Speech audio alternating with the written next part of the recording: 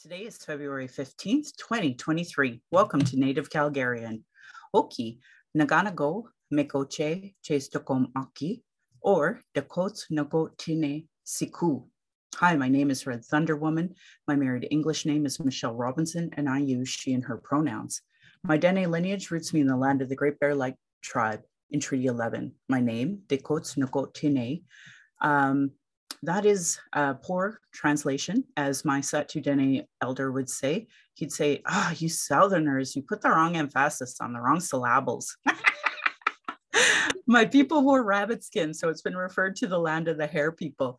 I'm a native to Turtle Island, and my Dene nation is a visitor to this area of Clincho Tine Indahe in Satu Dene, meaning many big dog town, named after the Calgary Stampede. I was born in Calgary, or in Blackfoot, Mohkinstsis, as Michelle Elliott, an English name, which has afforded me privilege in an English colonial world. My mother is Northern Slavey Dene, or Satu Dene, but my Indian Act imposed status card by the Canadian government says Yellowknives Dene. Through my father, I am a daughter of the Mayflower and a daughter of the American Revolution, while having a Canadian Indian Act imposed status card, which is a colonial construct by Canadian policies meant to divide Indigenous peoples' inherent rights. Indigenous Two-Spirit, or the Indigenous 2S LGBTQ plus community, and Indigenous women are at the bottom of the Canadian socioeconomic ladder because the colonial trauma imposed poverty, racism, gendered violence, and land theft. I do not speak on behalf of all Indigenous. I just share my journey as I walk down the red road. As a Dene woman who's attempted to run after joining harmful colonial parties, spent money to be at expensive conventions, left my home to travel to those conventions just to vote on incomplete policies that still allow for incarceration, a denial of justice, a denial of health services, racism, colonial trauma, and genocide of Indigenous and Black peoples.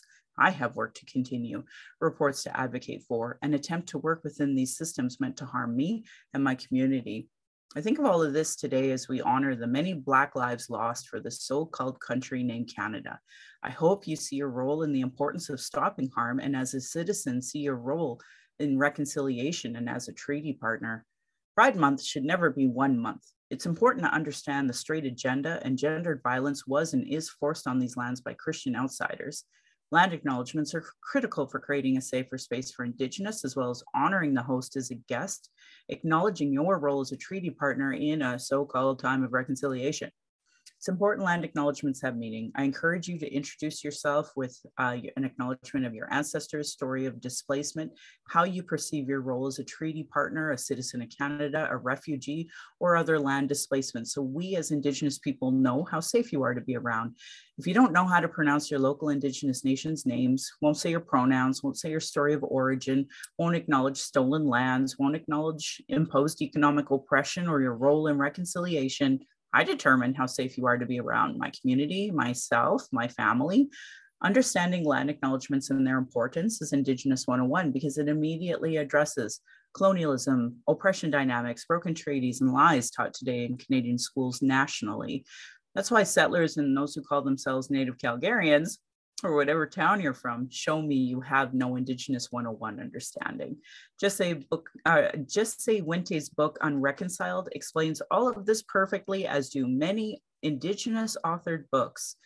Land Back is a movement that could save the planet from climate change created by colonialism, but it would be a part of that treaty partnership, part of meaningful reconciliation, and honoring global initiatives like the United Nations Declaration of the Rights of Indigenous Peoples.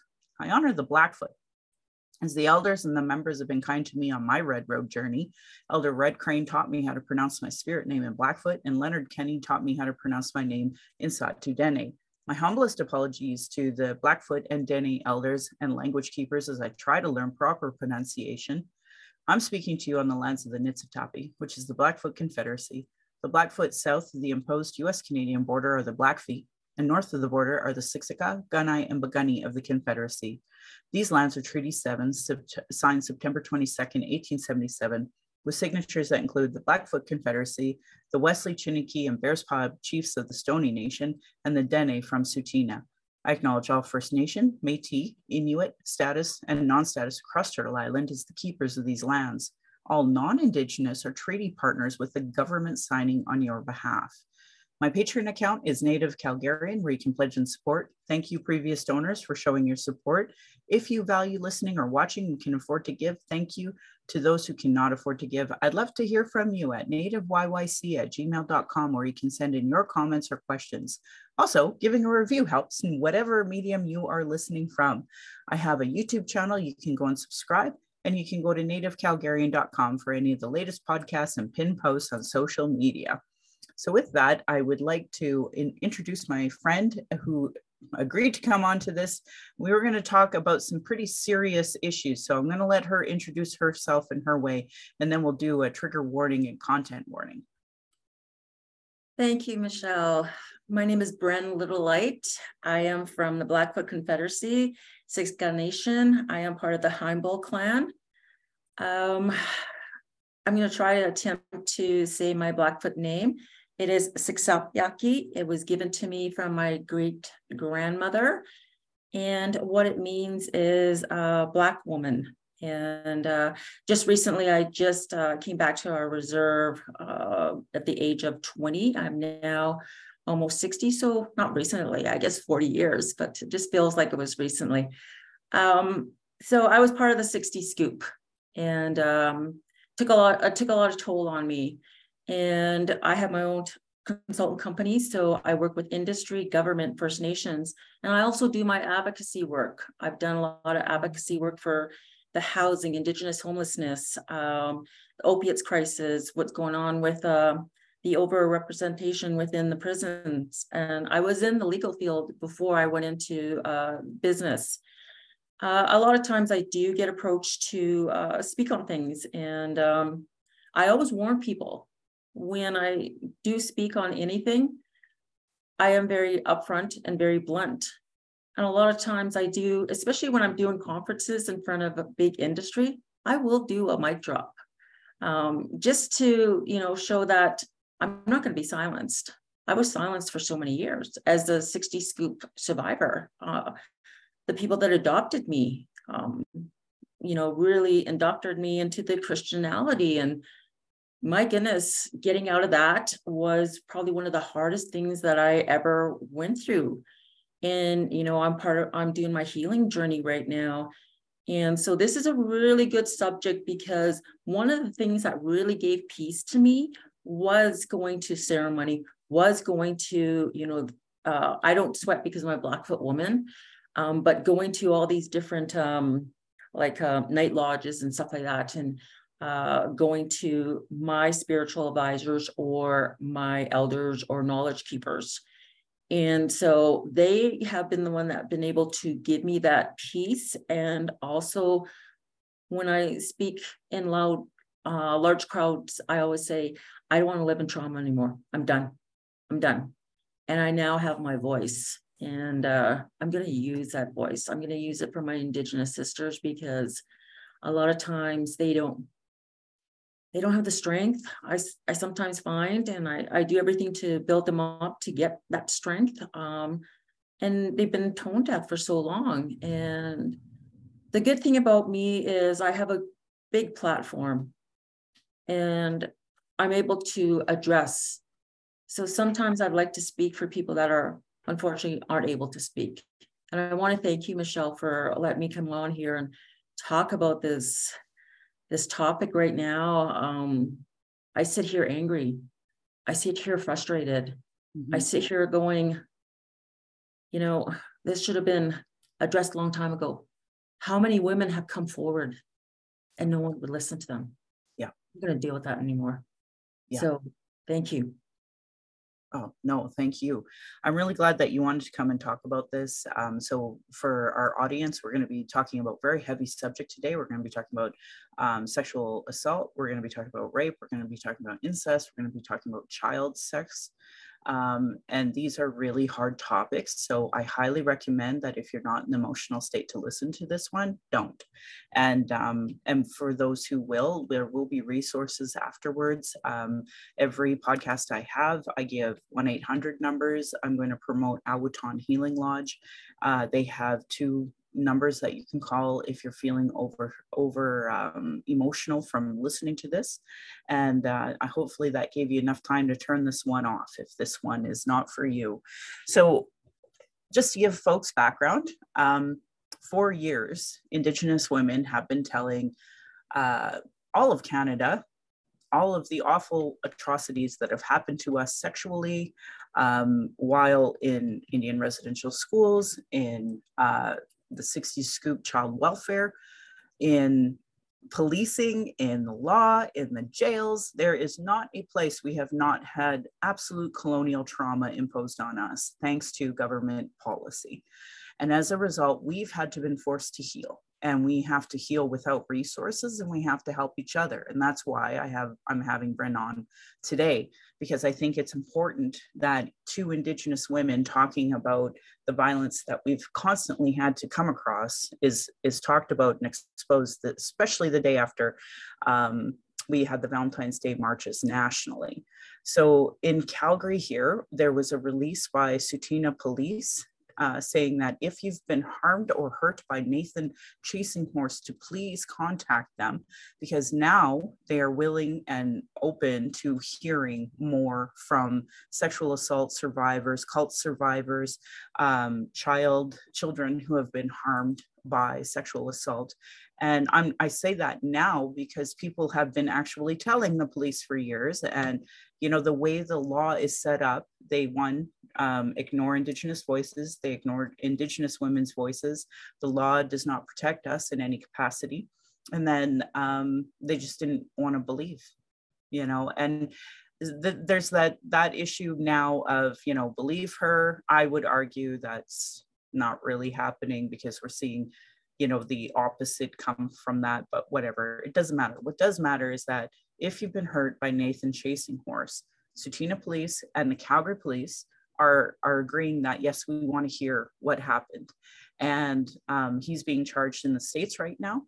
And a lot of his victims are starting to feel strong enough to talk about what had happened to them after likely being dismissed on more than one occasion, and worse, ostracized from their family for having the audacity to speak up. And, you know, and there's not culturally appropriate resources in shelters, for victim services, nothing. Like, there's nothing for us. So it is only our organizations, Indigenous-led organizations, that somewhat can help. And even then, sometimes we have enough internalized racism that we don't even help ourselves that well. So, you know, this is an imposed system, this is imposed racism, and we are trying desperately to survive this.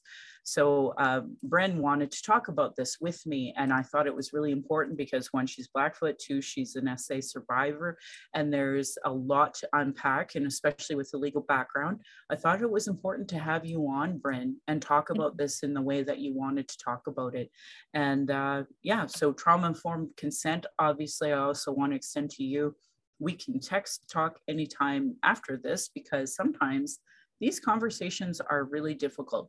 But what's important is that our, you know, girls, women, Two-Spirit who might be hearing this, that they feel confident to come and talk to us, or at least the police or somebody in their life, in the hopes that we can build this case against this fellow who has been harming our children and our girls for years, unfortunately. So Bryn, I'd like to pass the mic to you and tell us a little bit about how you'd like to talk about this. Thank you, Michelle. When it first came to light a couple of weeks ago, I was watching the news and was just like frustrated, because I'm going to start from how I knew of him. I knew of him from Dances of Wolves, of course, but years later, like years and years later, I think it was back in 2017, 2018, I was at a powwow in Saskatchewan. And I was with some people there, and they, you know, said to me, Bryn, look, there's Nathan Chasing Horse. And I'm like, who? And they're like, you know, from Dances of Wolves. I'm like, oh, yeah. And they said, he's over there with all his wives. And I'm like, wives? And so I was watching him and his wives, and I'm looking around going, why isn't people noticing this is so wrong? And what I was noticing about the wives were, to me, they almost seemed like slaves. They did everything for him. And I'm sitting there going, this is so wrong. So once this case started to come up, I started to think about all these different things. So there's different perspectives that I want to go through while we do this podcast.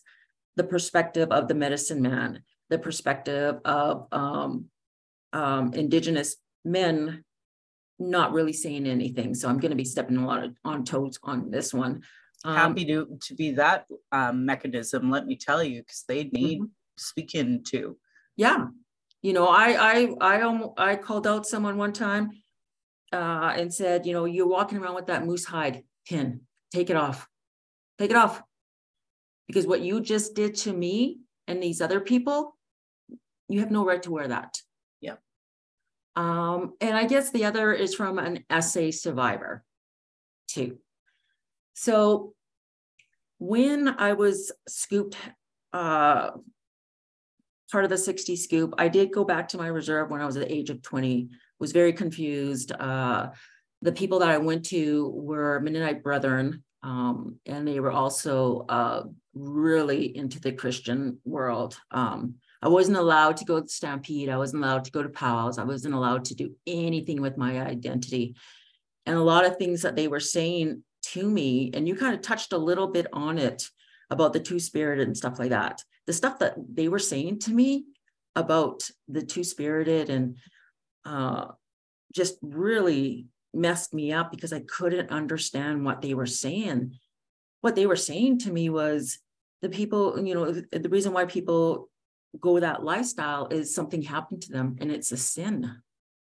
And, you know, years later, I'm sitting there going, everything that they said to me was so wrong, was so, you know, and it took a lot for me, and I'm still working on it now through my healing journey. It took a lot for me to get out of all, you know, like they pounded it into my head. I was in church and church events, Pioneer Girls, youth group, Bible study, Sunday school, church. And they even sent me to a school in Saskatchewan where we went to church morning, noon, and evening. The women, the girls sat on one side, the boys sat on another. And we weren't allowed to be close to each other other than, you know, not closer than a ruler. And they would measure our dresses to make sure that they were at a certain length. Anything higher than a knee, no, it was bad. So it was always put into my head, all of these stuff are bad.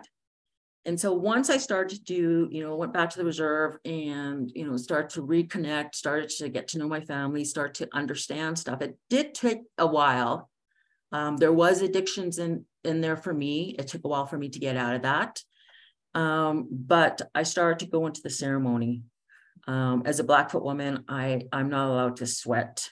But other ones I went to, medicine picking, all the different, I went to a couple of ceremonies down in the Bloods, even in Saskatchewan. And that's where the lady over there gave me a Cree name, Sundance Woman. I love the color yellow, as you can tell. It looks fabulous on you, FYI. Thank you. Thank you so much. Thank you so much. So just being a sponge to it all, and it gave me peace. I finally found peace. And I was so happy because for years I lived in trauma. I was, you know, if my life was going really good, I was to the point where I'm like, I don't deserve this. This shouldn't be happening to me. So I would create trauma because I'm so used to that. What a way to live. I know. And it's really like, it's pervasive. So that's why I think when we talk about being trauma informed, My last podcast talked about political parties not being trauma informed. So I have no concept and understanding of what it is that Indigenous women, in this woman's case, were facing. And, as a vet, as a person with a disability, like it was a pretty extensive conversation. And when people aren't trauma informed, they don't understand when people, may self-sabotage in some capacity or just unable to experience happiness. I had some jackhole who's like a predominant activist say to me, well, you're such a Debbie Downer, kind of that frame. And I'm like, tell me you're not trauma informed and you don't understand Indigenous issues without telling me. So I think it is important that you brought that up so that our listeners who are non-Indigenous, who don't experience oppression like we do, who don't know what it's like to be told you're a piece of crap your entire life, they don't know what internalized racism, internalized pain, internalized suffering is that we have to face. And that is why being trauma informed is so important. So I'm grateful you brought that up. Thank you. Yes. And so, I have people that I go to. So it's always a male, it's a husband and wife, always. And usually a lot of times I'm talking to the wife and she'll ask me permission if it's okay if the husband comes in and talks to me on, certain issues. And I really respect that. And I think the reason why she does that is because I'm an SA survivor. I don't trust men. I'm scared sometimes of them. So I'm glad that she does that. And so when all this started to happen, there was a moment there, Michelle, a moment when all this stuff was happening with Nathan, where they're bringing it to light that he was a medicine man, doing all the, doing ceremonies. There was a moment there where I was like doubting. That is where I'm angry. I'm so angry on that because I finally found peace. I finally found, where I feel safe and where I can address certain things. And then having this man do this made me doubt it.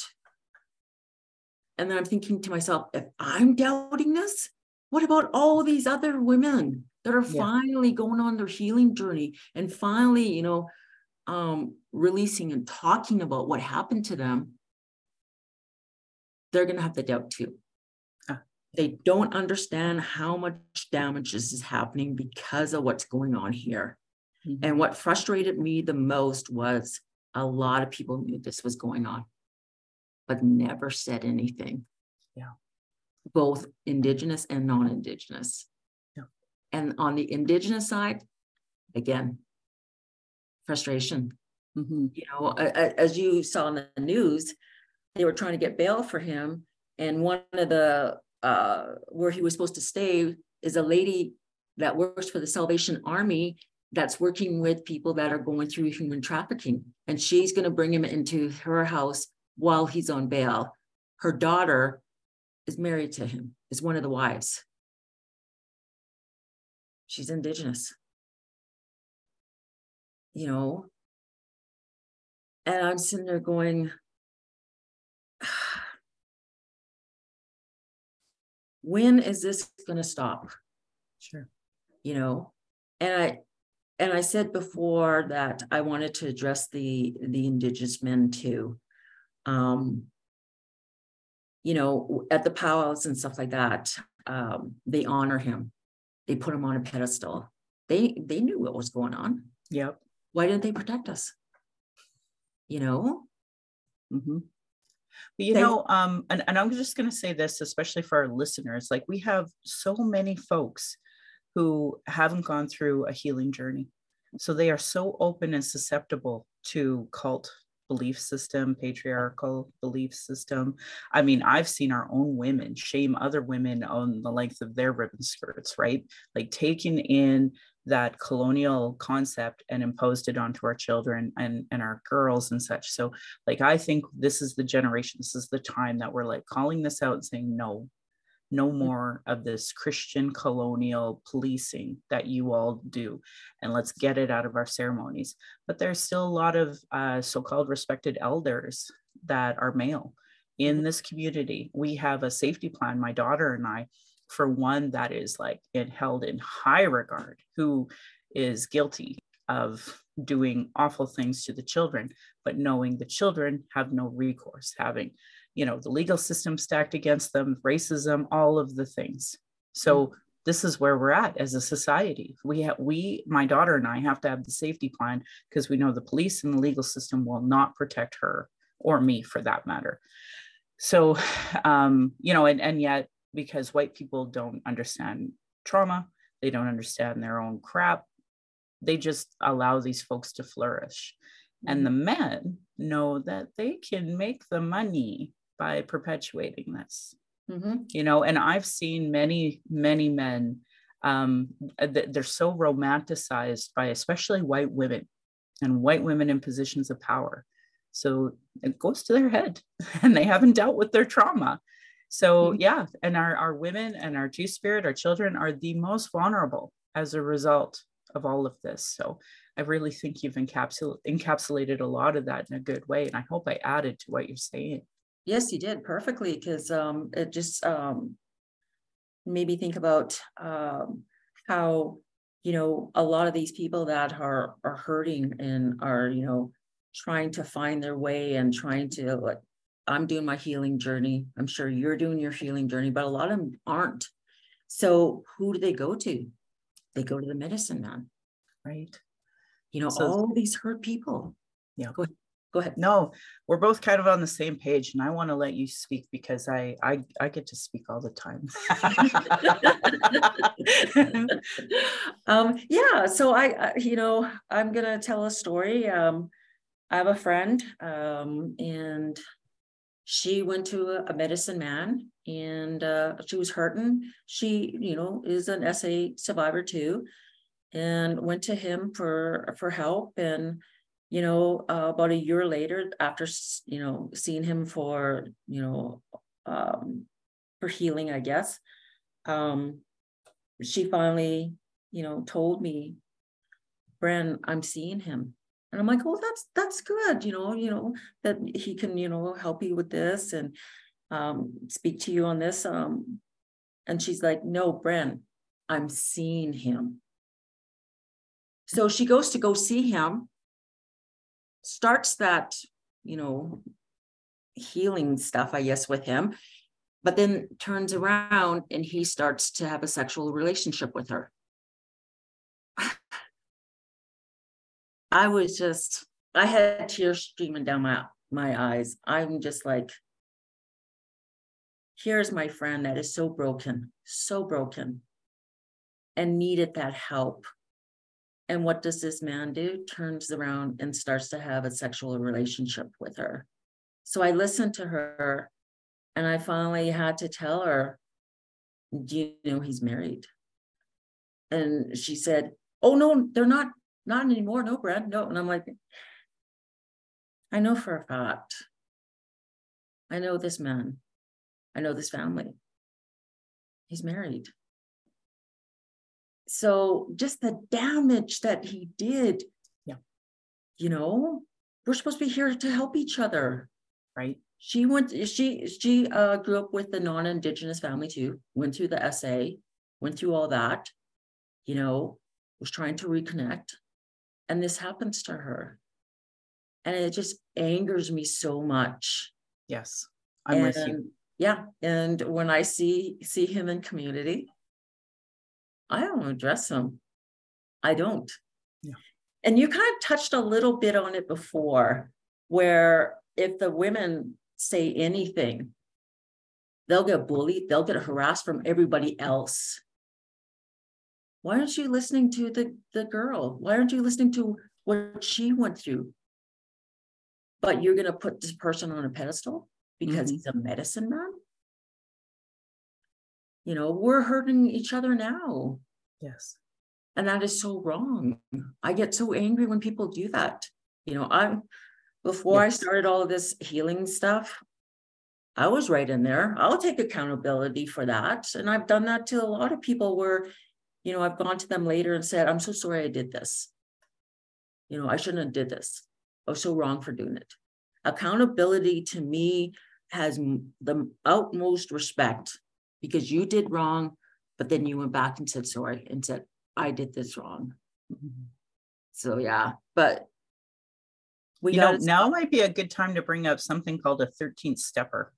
And okay. I want to bring that up because I think a lot of our folks who are trying to, you know, overcome addiction and do the strong thing, Mhm. don't recognize that it's not just our men, it's all men who Yes. are like not dealing with their trauma.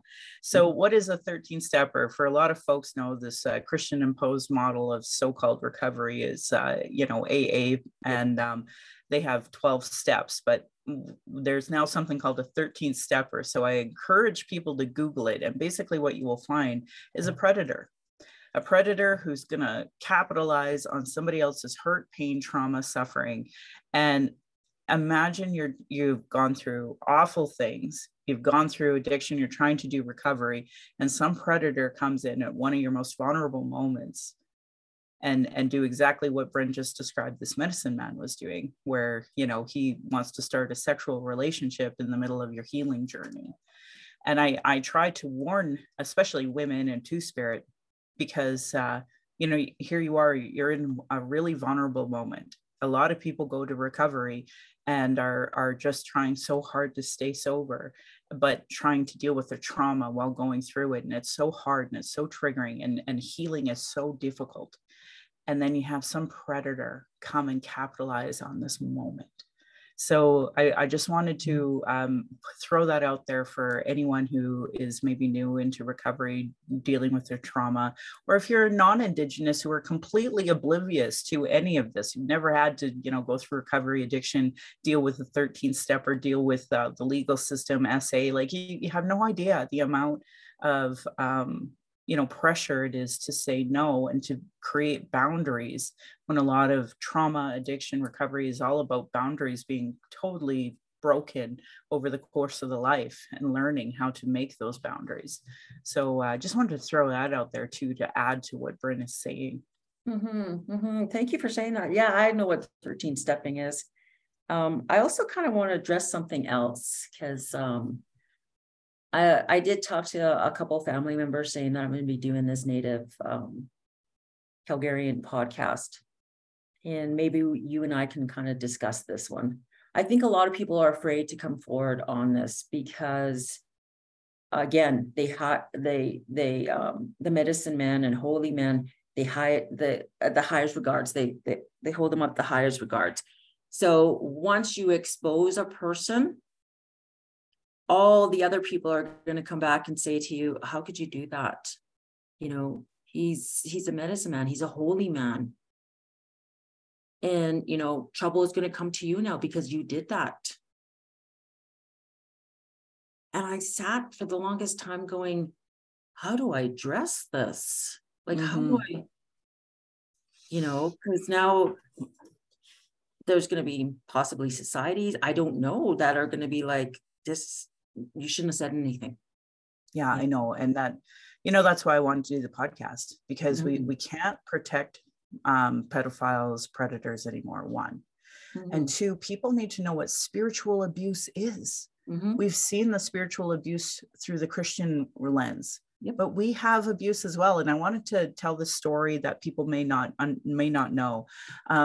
I fell really deep into Buddhism at one point in time because I hadn't gone the red road, and I knew Christianity wasn't for me. And I wanted to live a better, peaceful life of balance. And then I found out even Buddhists can be spiritually abusive. And I'm like, how is that even possible?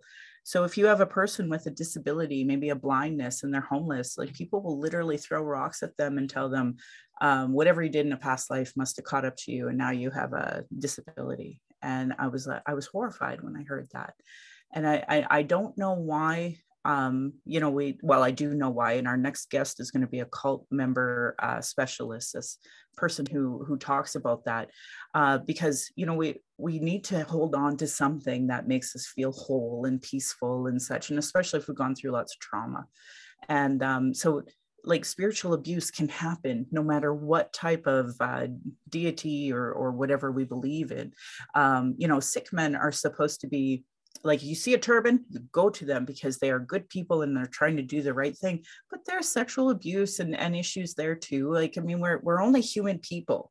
right? And I think what people have to remember is that like there is a predator that I never want to be around, but at the end of the day, he's a language keeper, right? So if he writes a book, at least I know he's not a predator. He's not being able to prey on people, but at least he can write about the language, right? So my hope is that people will start understanding what spiritual abuse is, what good positive boundaries are, because I don't believe our holy people should be hurting people, right? I don't claim to be one. I don't even claim to be a great auntie. I'm just trying to heal. And all I can do is that example, in hopes that the next generations will be kind of focused on there. But if something is hurting you, then it is not positive in any capacity. Like we are human beings. We need to be respected. We need to have our boundaries respected. And spiritually, we should not be misusing our spirituality to hurt each other. Because then we're no better than the Catholic Church. We're no better than the Christian belief system. We're no better than the Buddhists who abuse, folks with disabilities, right? Like it's everywhere. And we all have to be cognitive of what spiritual abuse is. And that's what I would say. This concept of bad medicine, of course, that's a real thing. But we also know that if some so-called holy person is going to inflict bad medicine, it's going to come back at them 10 times worse, right? So all I can do is conduct myself in the best way I can, protect women, girls, Two-Spirit the best I can by educating them on 13 steppers, spiritual abuse, and just be frank and honest about it. I wish the colonial system would change so that our legal system would catch up and protect us, but it's not. So until then, we have to create our own safety plans. We have to educate each other to make sure that we know when somebody's being spiritually abusive, or when a 13 stepper is trying to come at us, and call that person out. Yep. No, I agree. I agree with everything that you're saying there. That spiritual abuse it's horrible. It's prevalent. It's, rampant in our world right now, both Indigenous and non-Indigenous. You did touch a little bit about the legal system. I worked in the legal system, and I watched girls that, finally got the strength to, come out and say, yes, this person hurt me, and go through the court system where they were torn apart. Yeah. Torn apart. Well, why did you wear that? Why did you, sit there? Why did you have so many beers or drinks? You wouldn't be in this position if you would have done this.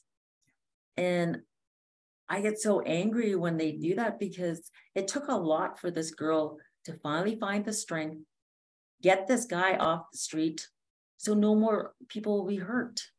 And I don't understand why the legal system doesn't think of that. Same thing with the Nathan case. Wasn't there a case back in Fort Peck in 2005? It's now 2023. Yeah. If we don't stop this now, it's just going to keep continuing. We're going to have more women that are going to be so hurt. And, with this human trafficking thing, I'm just, it's $1 billion industry. People are making, so much money off trafficking our women. I once noticed on Facebook, and I was asking someone, I can't remember who it was, an older person than me. I'm like, I'm noticing on Facebook, a lot of people are posting, their daughter's missing. Can, help us find our daughter. This is, we're talking, I don't know, about 7 years ago. And I was like, why are all these, daughters missing? And this older person said to me, well, what I heard, Bren, is a lot of our young gals, we're talking 13, 14, are on our reserve. There's really nothing on the reserve for them. Like, they're sitting at their home there. And so they start meet people online. Online is very dangerous. I always tell everyone, be careful what you say online, because it's going to come back to haunt you. And what I mean by be careful is, like, don't name names. If you're, getting into that drama stuff or whatever, or someone hurts you, just be careful on that way. Anyhow, what happens is our young, beautiful girls are talking to people online. And then this guy will tell them, come to Calgary, come to Edmonton. Girl will somehow get them to Calgary or Edmonton, take them in, spend a whole bunch of money on them, take them shopping, take them to dinner, all this, put them in a hotel. And then probably within a couple of days, start feeding drugs into them, injecting drugs into them. And then next thing, the girl's put out. And that just floored me, because I'm in the legal field. This is when I was in the legal field. And I didn't even know about this. Mm-hmm. So again, be careful with your kids when they're online. There's so many predators out there, and they're so hidden. And before it was so hidden, but now they have so much access to our kids. They're now in white vans, or saying white vans, and going on to, our reserves and grabbing our kids. They're being so bold now. Mm-hmm. Because they know the legal system will protect them. 100% they know that. And, if you read the Truth and Reconciliation Commission reports, the volumes of books, and the MMIW inquiry report, the 2 volumes of that, it's very clear how the 60s scoop, which is in practice today in 2023, steal our children, apprehend them, put them in abusive foster homes, put them in abusive homes, and then they when they're starting to discover their sexuality, they themselves end up leaving their own homes wherever they were put. Even group homes are abusive. And then the social services will be like, okay, well, we'll pay for a hotel.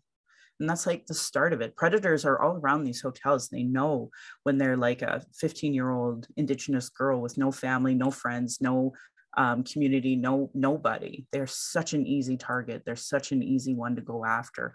And even it's hard for me. So, I'm part of the Missing and Murdered Indigenous Women Committee. There are a lot of family members who want to abuse a child and want them back and do that missing report and that. So even for me, sometimes I'm careful about who I would share, who's missing, because who's really looking for them. Conversely, what I usually find 9 times out of 10 is that it's a family whose child was apprehended without just cause. Mm-hmm. They have been trying to get them back, but can't, because the legal system is absolutely against us. And then the child goes missing out of the foster home, the group home, whatever, and they're the only ones who give a shit to look. So, that's usually the case 9 times out of 10 that I find. And by then it might be too late. And addiction is something that it can be forced, like you were saying. I know a lot of little white girls who have that same story. It can be forced, but for most, of Indigenous people struggling, we've had so many pieces of colonial trauma over the course of our life. And the addiction is the only way to just try to numb it for a minute, right? To try to live some kind of happiness. Because as we said, it is really hard for you and I to be happy. Mm-hmm. Because the moment we start feeling that happiness is that moment where something bad's going to happen, because something bad always happens. Mm-hmm. Right? Yep. Constantly. So that's the cycle of abuse that we're in our own minds, which is why I highly recommend, if you are Indigenous, take the therapy that is available, because we all need it. And it needs to be ongoing, whether it's from, and hopefully it is maybe a BIPOC person, maybe somebody who has some kind of a concept of racism, some kind of concept of colonialism, because I've been to therapists that don't, and that then becomes another trauma. And the other thing that bothers me is the amount of free education I'm forced to give, whether it's a pharmacist, a doctor, a nurse, a health professional, whatever. They just don't even know us, right? They don't have no concept. And giving that free emotional labor, giving that free education, that shouldn't be okay anymore. And yet we're still here. So I just want to throw all that out as well, and just let you add to anything you think I might have, that you can add to. Yeah. Yeah. Also, I kind of want to talk about, again, I love how we're speaking here, because some of the things that you're saying kind of pops things into my head that I'm like, oh, yes. You know, you touched on it about family. I know when I was SA'd by my foster, well, he was my adoptive dad. I don't know why I call it my foster dad, but anyhow, my adoptive dad. And I did tell my mother. She didn't believe me. And she must have told my adoptive dad. And so he basically told his family, Brent's saying this, it's not true. So what happens next? I got ostracized by my family. Yeah. My adoptive family. Yeah. You know, I was told, one of my cousins reached out to me like just 2 years ago. And, you know, I noticed that he contacted me through Facebook, and then, you know, slowly was talking to me. I remember him as a child. I walked away from my family the minute I, you know, said, you know, my dad did this to me. Yeah. And so he reached out to me, and finally he sent me a message, and I was really tired that day. And he's like, I really need to talk to you. I really need to talk to you. And I said, can we do another day? I'm really tired. And he's like, I really do need to talk to you. And I said, okay, I'll talk to you, but right now I can't really give you advice because I'm really tired. And that's when he told me that basically my uncles, my aunts, my grandparents at that time, and I'm using those terms used loosely right now. They were told, you know, to my cousins and them, Brent's bad. Brent's a black sheep. Brent drinks. Brent does this. And they all ostracized me too. Mm-hmm. And when my grandparents passed away, they were very, very well-to-do, extremely well-to-do. All the grandkids and the sons, because they had 4 sons, and my adoptive dad passed away, I think 2006 from cancer. And everybody got an inheritance except me. Yeah. I don't care. Yeah, I don't care shit about the money, whatever. But what got to me was the grandkids got it too. So my son didn't get it. It's not the money. It's the fact that they also ostracized him because of me standing up. And, you know, when I was talking to someone else regarding this case, and it was an Indigenous man, he said, basically, Nathan Chasing Horse is our R. Kelly. Yeah. You know, 2006, they said what was going on. No one listened. And I think, because I always sit and think about all this stuff that's happening.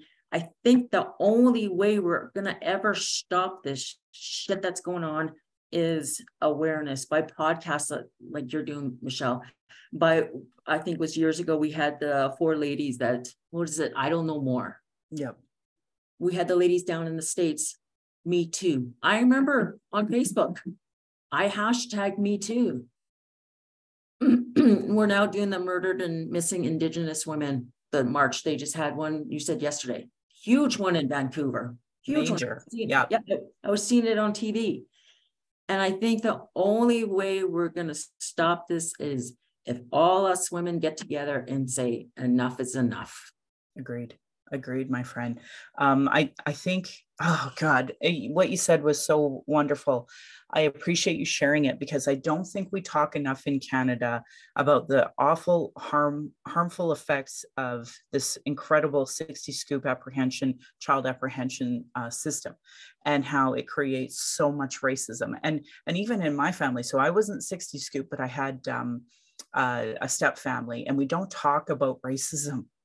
We don't talk about what it's like having, you know, white side of the family, and how hard that racism can be at times. And especially if you're a 60 scooper, then you're already different, right? they're supposed to be looking at you as, oh, we're such a kind family. And because you don't appreciate it, we're going to withhold love. We're going to withhold money, wealth, even though they literally stole your land. So any wealth that they've accumulated is at your expense, frankly. And now of SA, right? Like, so there's a lot to unpack there, which is why I highly recommend, BIPOC therapists, because you're dealing with internalized racism, colonial racism, family dynamics of racism. Like we're not talking about that. So you put SA into it, and gendered violence, like this patriarchy, how it protects itself with the legal system. These are things we need to discuss. How the SA is awful. The family dynamic from SA is awful. And then the legal system ripping you apart, trying to do character assassination after 400 years of character assassination against all Indigenous and all women anyway, right? So the odds are so stacked against us. And that's why we need to talk about it, because we need other girls to know, we know you, we see you, we hear you, we know what you're going through. It's not okay. It's not right. And these reports, like 1996, RCAP had recommendations for changes for the legal system. Every freaking year, their own system, their own accountability system has recommendations they never implement, let alone the TRC legal section, let alone the MMIW legal section. So like, and these people, they don't even want to get the education. They're willing to fight that here in Alberta, right? It's like, it's so incredible to me how many odds are stacked against us as Indigenous women, and especially ones who, we are so disproportionately attacked because everyone knows they can get away with it, and it's not okay. So I applaud you. I think it's a really courageous for you to be willing to come onto this podcast to talk about this with me, because kids need to know, they need to hear it. And of course, this is your land, and people need to know that too. And your voice and Blackfoot women, their voices need to be heard. And then our new treaty partners from 1877, their voices need to be heard in this area. So to me, it was such an honor to talk to you about these things. So I thank you, Bryn, for being brave enough and courageous enough to talk about this in a good way. And no, I'm healing, you're healing, we're all healing. But we've never been given the mic before. Nope. So that is why we need to do this. And ironically, in the MMIW report, they talk about that. They talk about mainstream media. And even the way they talked about this Nathan chasing horse issue just upset me so much. There were white women talking about it when they don't even know what they're talking about when it comes to racism and colonialism, let alone what it's like to be us trying to say, hey, I've been hurt by this person. No concept of it. Because they don't even want to deal with their own racism, their own colonialism, let alone amplify our voices. So is there anything else you'd like to add before we wrap up and start giving resources here? I would like to add to the ladies out there and the two-spirited that reach out to people that you trust, and really observe, if certain people say, go to this person, like before they were saying, go to Nathan, really observe what they're doing. Don't go by someone's word. I always tell everybody, be observant of everybody. I sit back and I'm watching people. I watch their actions. I watch how they present themselves. And those are the people that, I'm wary of if they're not in a good way. I'm also really into energy too. And like I said before, as an SA survivor, we sense stuff. I feel it in my stomach. I don't know if you do, but if there's someone around me that's not good, I feel it in my stomach. Yeah. So we already kind of have those feelers out there. Yeah. And we need to stop what's going on, because they don't seem to understand that the minute they hurt a girl, an Indigenous girl, an Indigenous woman, especially like I first was SA'd when I was 5 years old.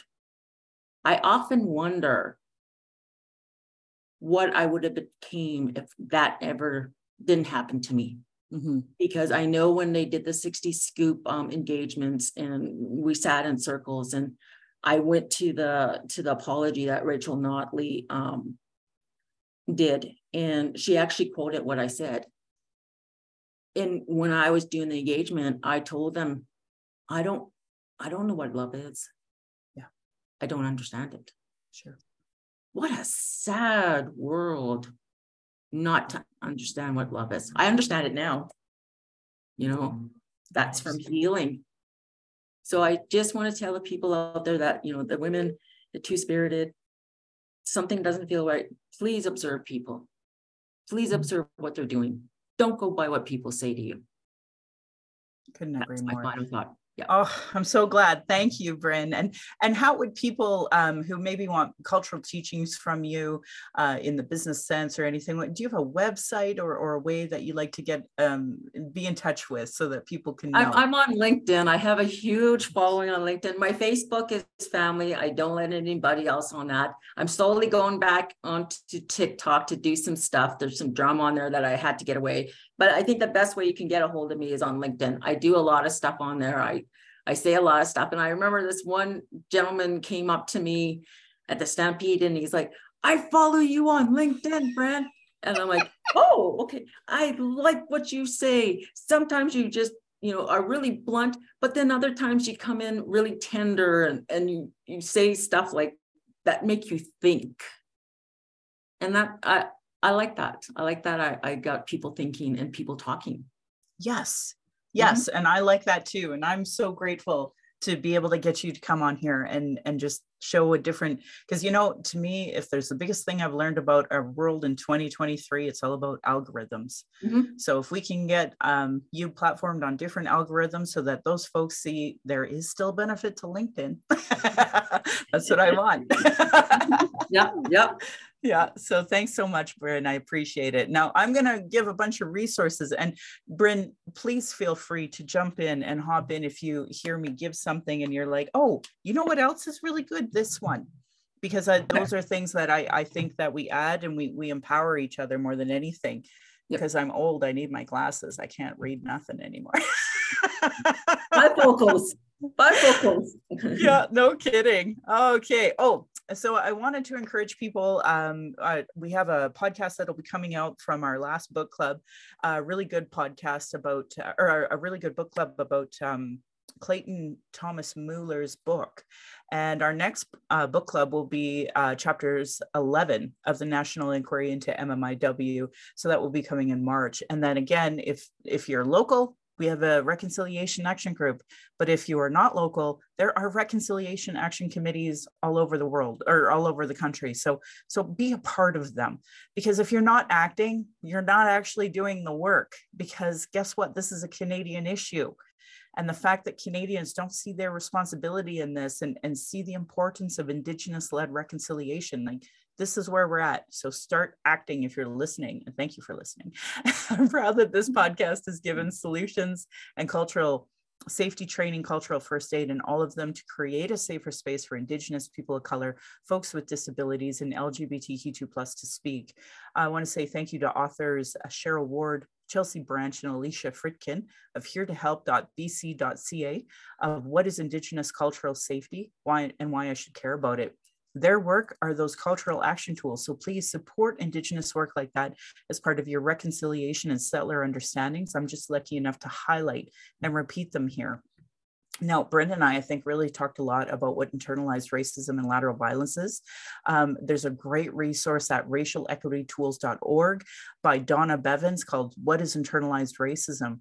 Like, there should be books and books on this. So folks, read it. It's a lot of information, but it's worth it.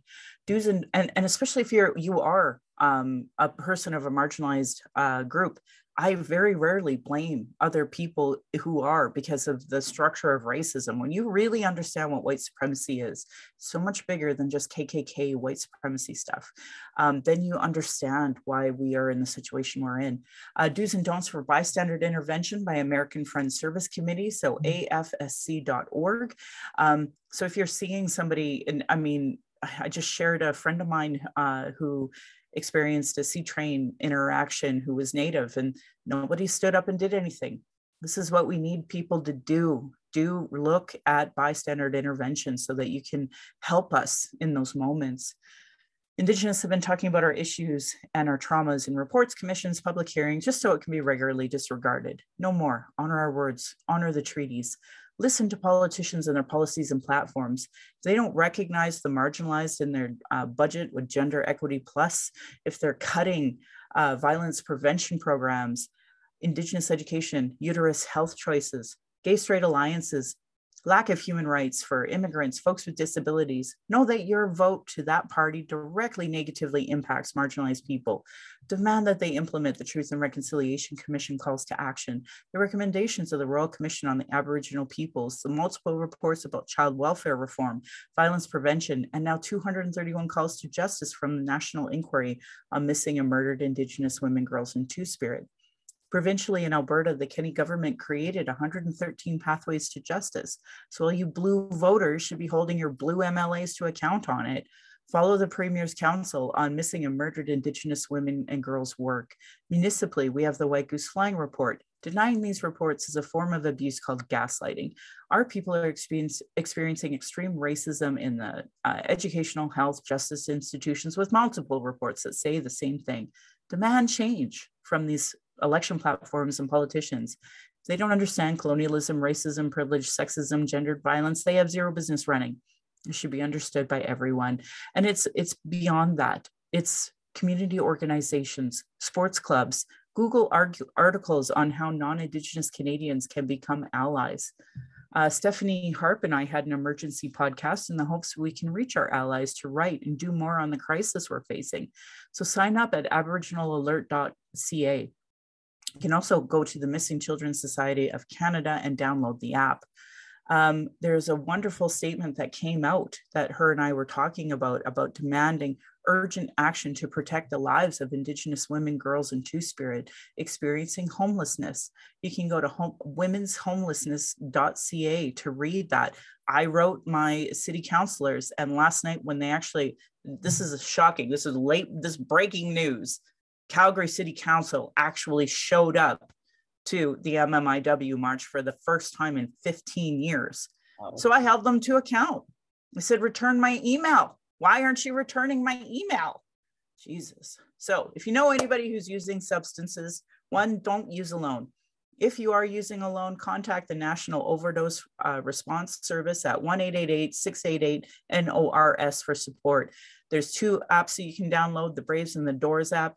These are things that matter to me because just like I was telling Bryn, I have a safety plan with my daughter in case she's in an unsafe place. This is the best way we can do that, is to try to create the best safety plans we can while we're using these substances, because you matter, your life matters, and all of the things that led you to this moment is why this is happening. And we want to help you get sober, clean, but definitely stay alive. If you are experiencing emotional distress after anything we talked about, please call the First Nation and Inuit Hope for Wellness helpline at 855-242-3310. It's toll free. It's open 24 hours a day, 7 days a week. They also have a website, hopeforwellness.ca, and it has a text option if that's the best way for you.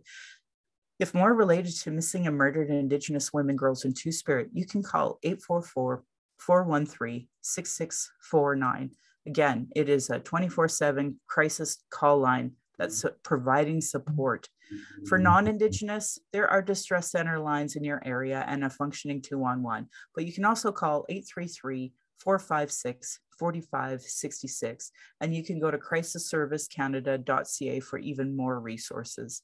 If you are a 60 Scoop in Alberta, there's actually a website, ssisa.ca, and you can go #survivor-driven if you're interested in more about that. The following are 2S LGBTQ crisis support lines available in most areas across Canada.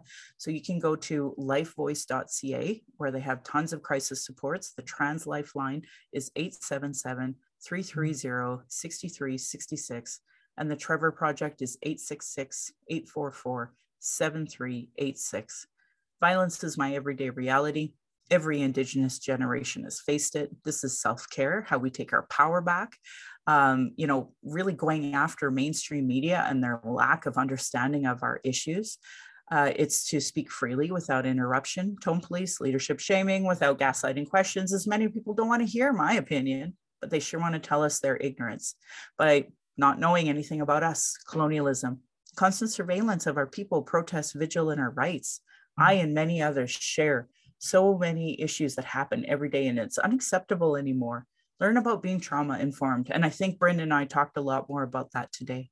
Mm-hmm. Folks like me are dealing with internalized racism and gatekeepers that survive off the status quo. And I think Brenda and I talked about that really well today. They stop people from doing the good work, and they deplete all of the personal resources. Internal and external racism is an everyday reality for me, Indigenous people, folks with disabilities, LGBTQ2+, and others. Masi Cho to my ancestors, to my granny, my mom, and what strength looks like through your example. I want to thank my dad for teaching me to be strong and blunt, my stepmom for showing me what a proud culture is through her Austrian roots, and teaching me to be a proud Calgarian. Through her, I am a second-generation Calgarian. Thank you to my husband, Darcy, Big Buffalo Rockman, for producing and editing this show. On top of being my husband, my childhood friend, the father of our child, and support down my journey of the Red Road, he has witnessed decades of racism and sexism that I face. And to our child, Thunderpipe Necklace Woman, we are blessed to learn from you daily, and we are honored you chose us. You give me daily accountability to be a better and stronger person. I hope my daughter and my family will be proud in the future of us trying to discuss these issues. My Patreon account is Native Calgarian, where you can pledge and support. Thank you to previous donors for showing your support. If you value listening or watching and can afford to give, thank you. To those who cannot afford to give, I'd love to hear from you at nativeyyc@gmail.com, where you can send in your comments or questions. You can go to nativecalgarian.com, or you can go to the pin post on social media. And I put out for my birthday wish that I'd like to go to Ottawa for May 4th. And if you'd like, you can make a one-time donation to help me run for the Indigenous Peoples Commission female co-chair if you can donate. But I will say we have absolutely have enough that I'll be able to get an airplane ticket. So thank you. Thank you, folks, for letting me be able to do this. And I want to end by giving side eye to those Calgary rabbits. You're lucky I'm not tradish. And my beautiful cousin responded, or yeah, D in my dish. Thank you so much, folks, for listening.